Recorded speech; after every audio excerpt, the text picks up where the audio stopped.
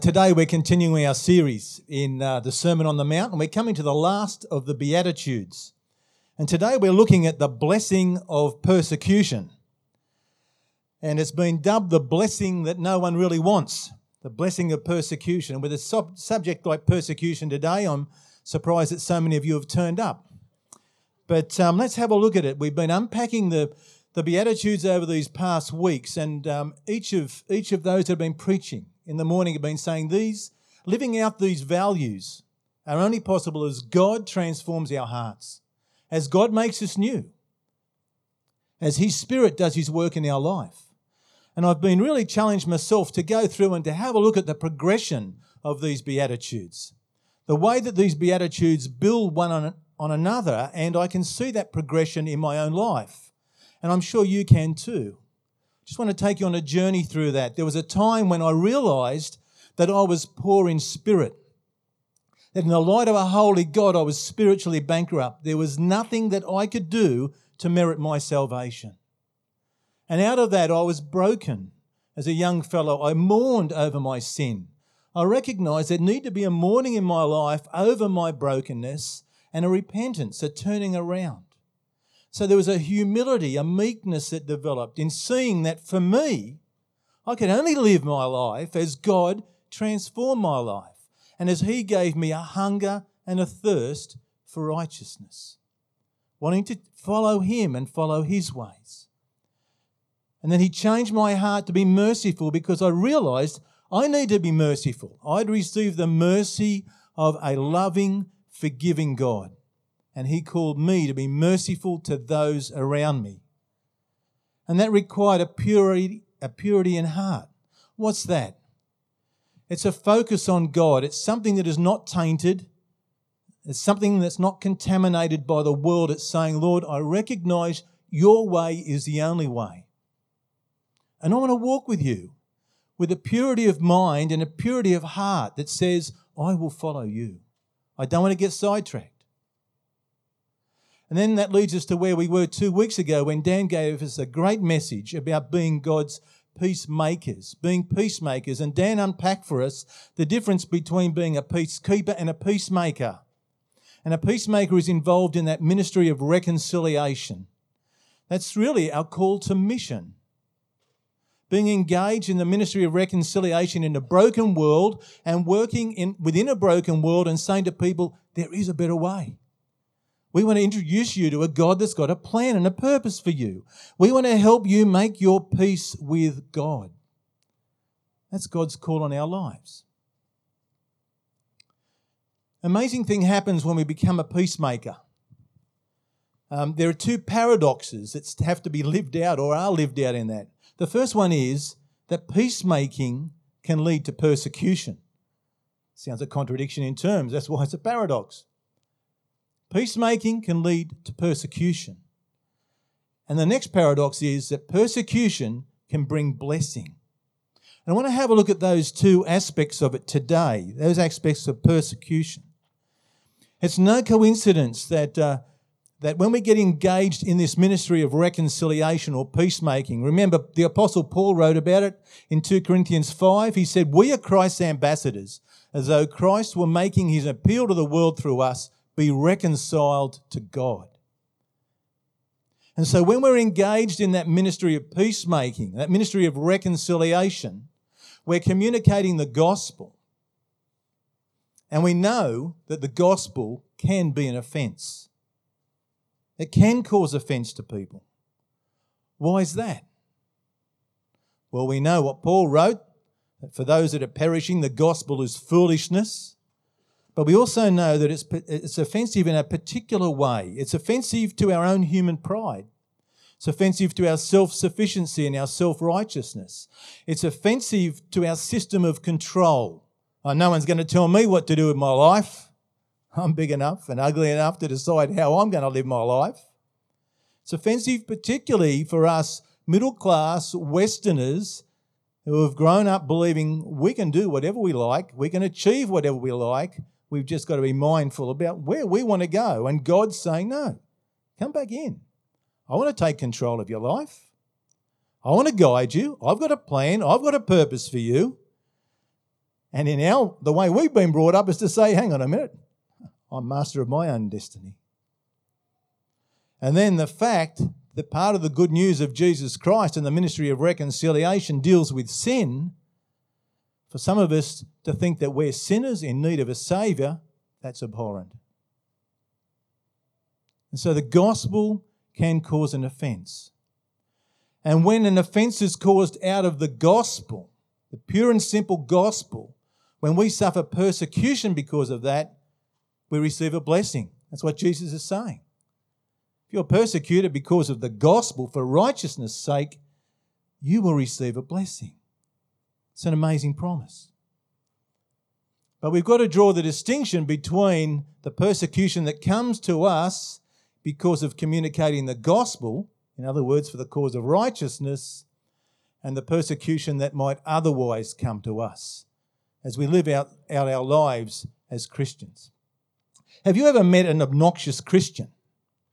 A really obnoxious Christian? I'm pleased to say that I've only met a handful of them in my life, but there's one that takes the cake.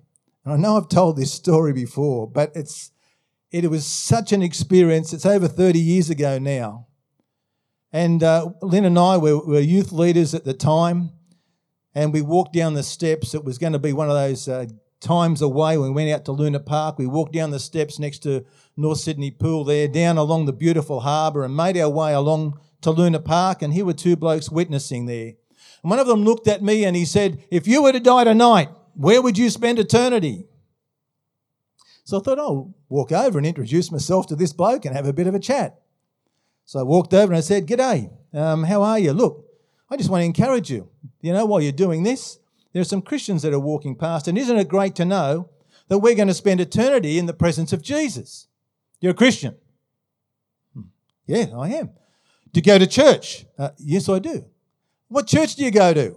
Said, "Jural Baptist Church." "A Baptist church. Don't you know that your church was founded by a drunk?" Now, I realised that John McKeague, a lovely Scotch fella, a Scot that came and in 1834 started in Sydney, did the first baptisms. He indeed had a battle with the bottle, and he later spent some time in a debtor's prison, the poor fellow. But I didn't understand then, and I still don't understand, how that fellow's battle with the bottle affected my eternal salvation. But this fellow outside Luna Park, he had no doubt. And he went on and he said, "Your faith is founded on a lie." I said, "No, my faith is founded on the life and the death and the resurrection of Jesus." No, your faith is founded on this denomination that was founded by a drunk." And this went on. And in the end, his mate that was next to him was trying to get him to settle down. I walked away and I was praying, "Lord, send someone along to push this bloke backwards into the harbour. Get rid of him. He's not doing the cause of the kingdom any good at all." And I don't know whether or not he really suffered that night, some persecution or whatever, but I was just thinking, I can imagine if he did. He'd walk in the door, go home and say, "Honey, I'm home. I had an awful night. I suffered persecution just for telling the good news." No. Any persecution that fella suffered that night was because he was a total jerk, because he was plain offensive. And friends, we've got to be careful about the persecution we might suffer. See, we need to make sure that any persecution that comes our way is for the cause of righteousness, is for living our lives in the right way, being respectful of other people. Because too often Christians are known for our intolerance, our bigotry, our narrow-mindedness, and even our hate. And we misunderstand the fundamental difference between the so-called offence of the gospel and us being just plain offensive to others. For example, some Christians will feel entirely justified by publicly condemning homosexuals or those otherwise caught in sin. We've seen images on TVs of placards, awful placards by Christian groups as they've stood outside an abortion clinic and accosting women as they walk in and walk out. We've had the recent one on our news when a pastor, a fundamental pastor, was removed because he went into a Muslim prayer hall and started to create a disturbance. And so those images that are played across our screen, unfortunately, give our community an image of Christians that is all about what we don't stand for rather than what we do. So some will say, well, so what are you saying, Brian, that we should stand idly by while the world, the moral decline and the spiritual decline of our nation kind of continues around us? No, I'm not saying that at all, far from it. I believe, like Matt said last week, he talked about words and spirit and action, and our own value of justice and compassion here at Dural says we'll communicate, proclaim Jesus Christ in word, sign and deed. We need to be active. But when we are active, we need to do it in the spirit of those 7 Beatitudes that we've looked at already. Blessed are those who are persecuted because of righteousness, for theirs is the kingdom of heaven. Blessed are you when people insult you, persecute you, and falsely say all kinds of evil against you because of me. Rejoice and be glad, because great is your reward in heaven, for in the same way they persecuted the prophets who were before you. There will be persecution. We've seen it right down through the ages, from the time Abel was killed by his brother Cain because Abel's sacrifice or offering to God was deemed more acceptable. Right the way through, we see the persecution. We've seen the persecution of Noah and Abraham and David, right the way through the prophets to John the Baptist who was beheaded, Jesus himself, all the apostles, right the way through the early church, and right the way through the centuries up until now.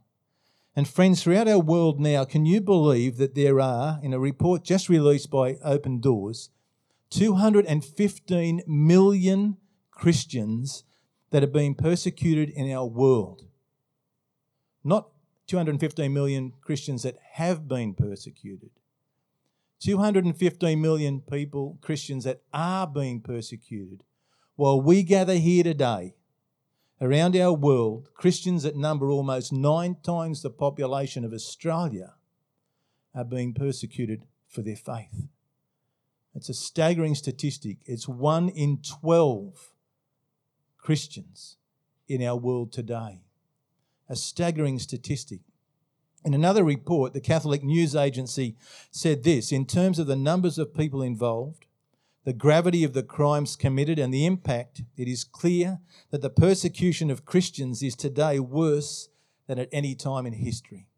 Not only are Christians more persecuted than any other faith group, but ever-increasing numbers are experiencing the very worst forms of persecution. And we know that with a statistic like that, compared with all the persecution down through the ages, that shows us the gravity of the situation around our world. And all the surveys that have been done show that that persecution is only going to increase, including increasingly in Australia.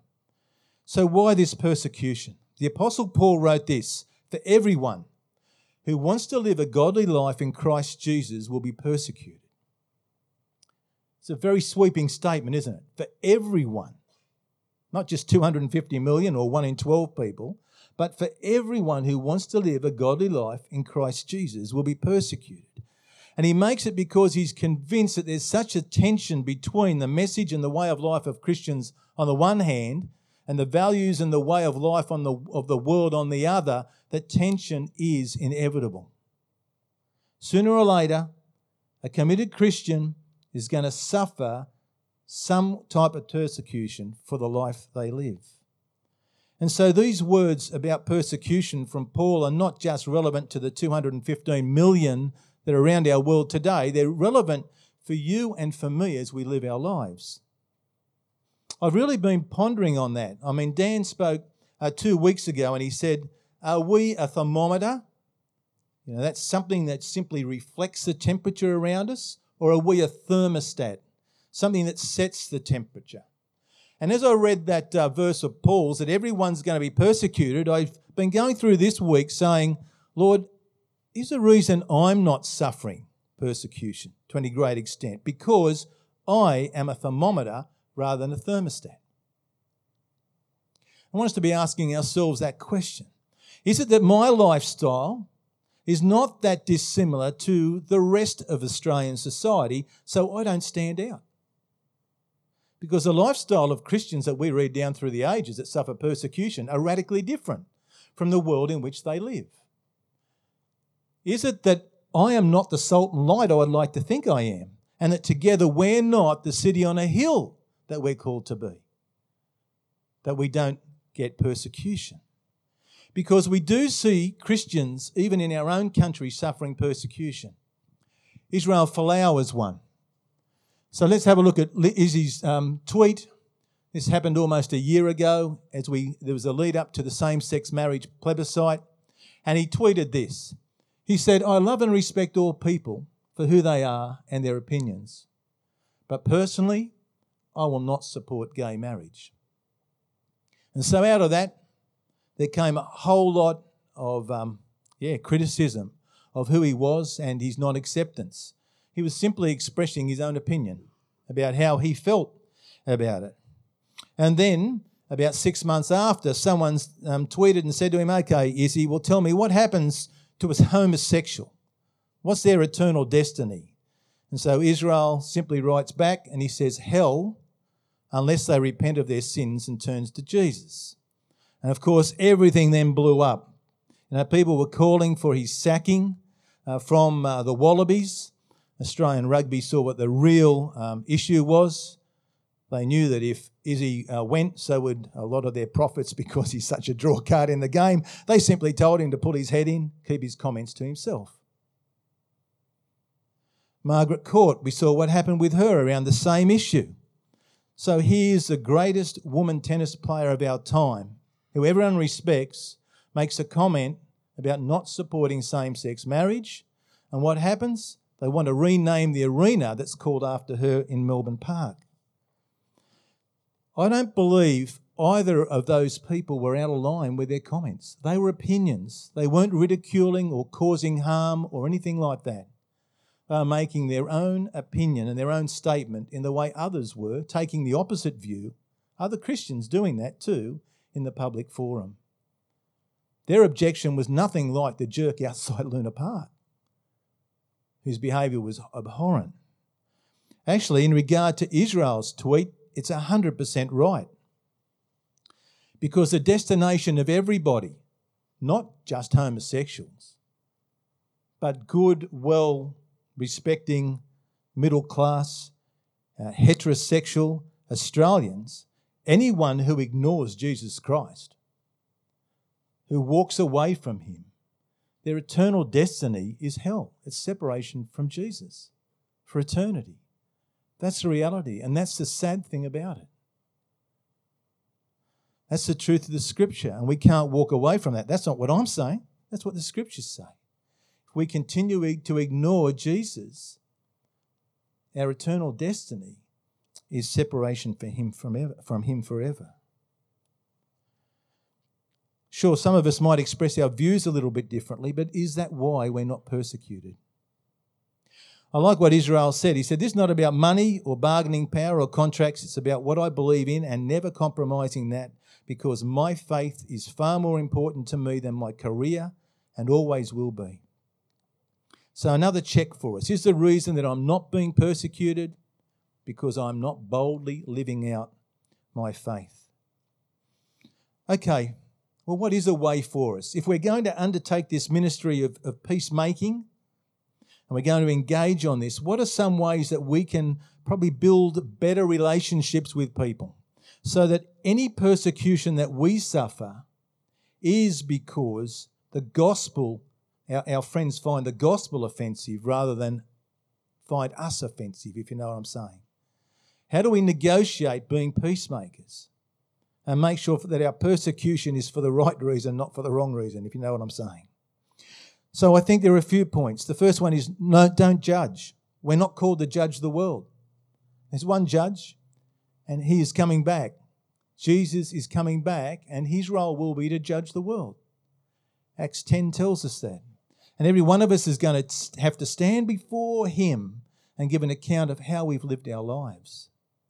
Our role is simply to proclaim hope, to lift up the hope that Jesus gives, and to actually present that to people and to offer them the good news of Jesus Christ. It doesn't stop us expressing our views in the way that Israel or Margaret did, but maybe we've got to be as wise as serpents and gentle as doves as we do it.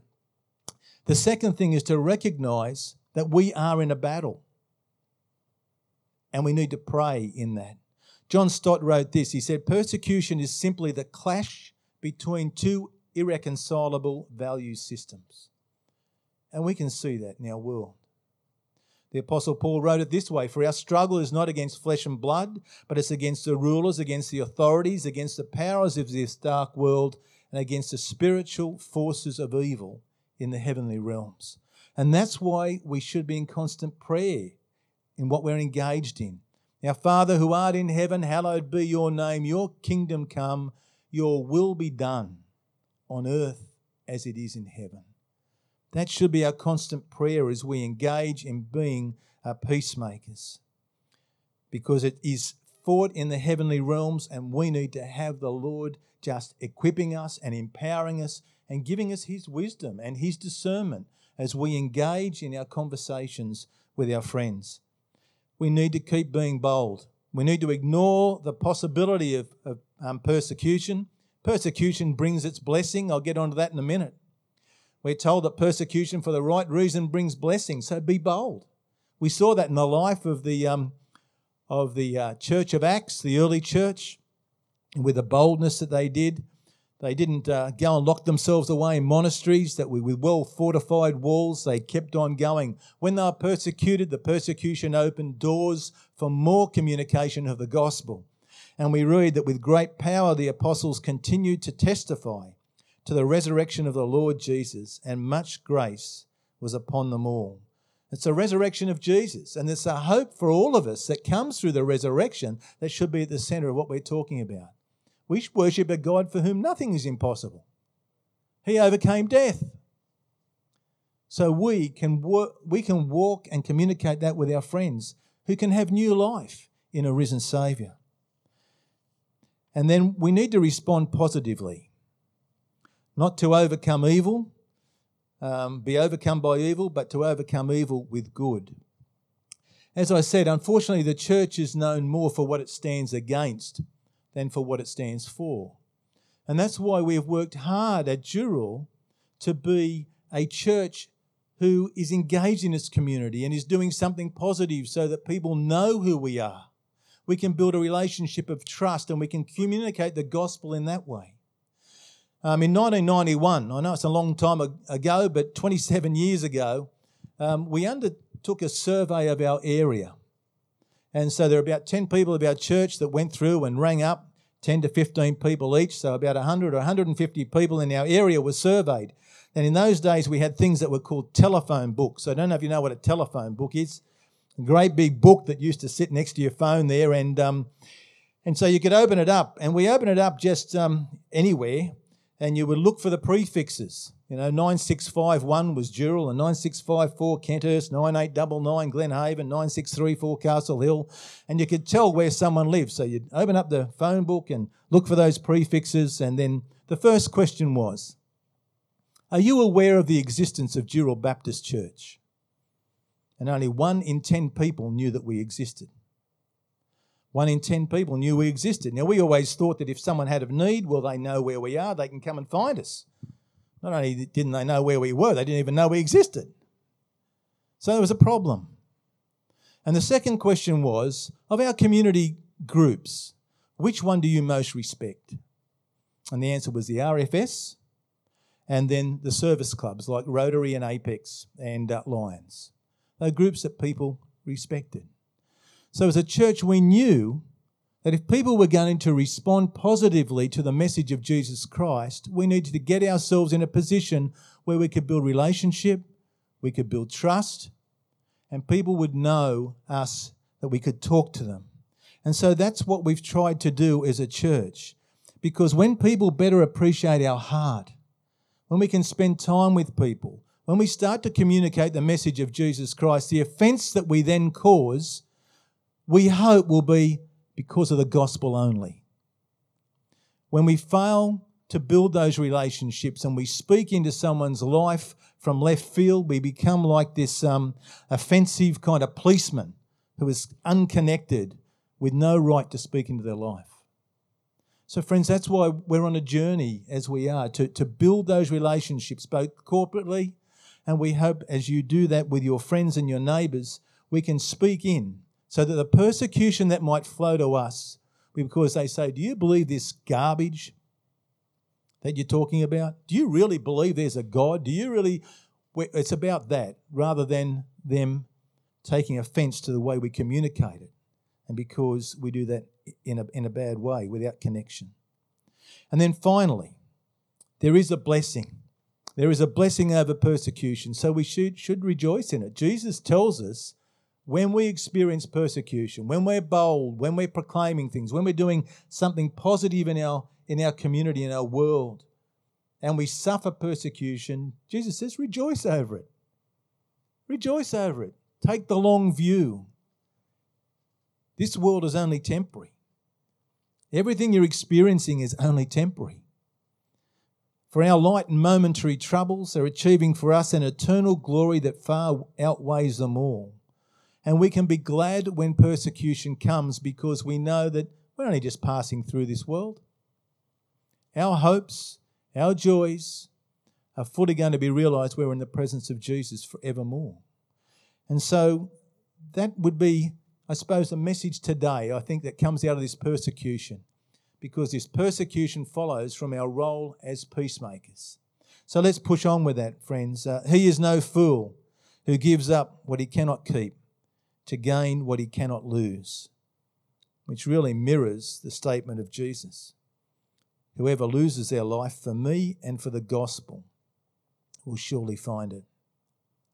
I'm just going to pray as the band come up, and I'm just, as I do that, I just ask that we might, even when I finish praying, just turn to someone. And friends, if you're a visitor here, I don't want to embarrass you, just turn to your neighbour or anything like that. I'd love you to do two things as we finish this morning. First one is to pray for the persecuted in our world today, for those 215 million people who are persecuted for their faith while we gather here. And the second one is to pray for increased boldness for each of us as we name the name of Jesus Christ and as we prepare to endure persecution. So let me pray, and then after we've done that in our groups together, Dan and the team will just finish off for us and call us to stand and worship. Let's pray. Our Heavenly Father, we thank you. We thank you for these blessings that you pour out to us. And Father, we have the blessing of knowing you, of experiencing your love, of experiencing your grace, of your forgiveness. Father, of knowing that we have a significance and a purpose and a hope forevermore. And Father, that is good news that we can't keep to ourselves. And Lord, as we communicate that to our friends, Father, we pray that you'll give us a new boldness. That, Father, you would stir our heart with what we believe and what we experience, and out of our experience of you, that, Lord, you would have us being bold in the way we speak about you. And then, Father, we ask that we might rejoice with any persecution that comes. We ask that you would give us opportunities to speak into the lives of others around us as your peacemaker. Lord, not for us not to be causing offence, but, Father, to be presenting your gospel and giving an opportunity for people to respond. We thank you. We thank you for who you are. In Jesus' name we pray. Amen. So, friends, please just turn to someone next to you and just pray for those aspects. Then Dan will finish our time together.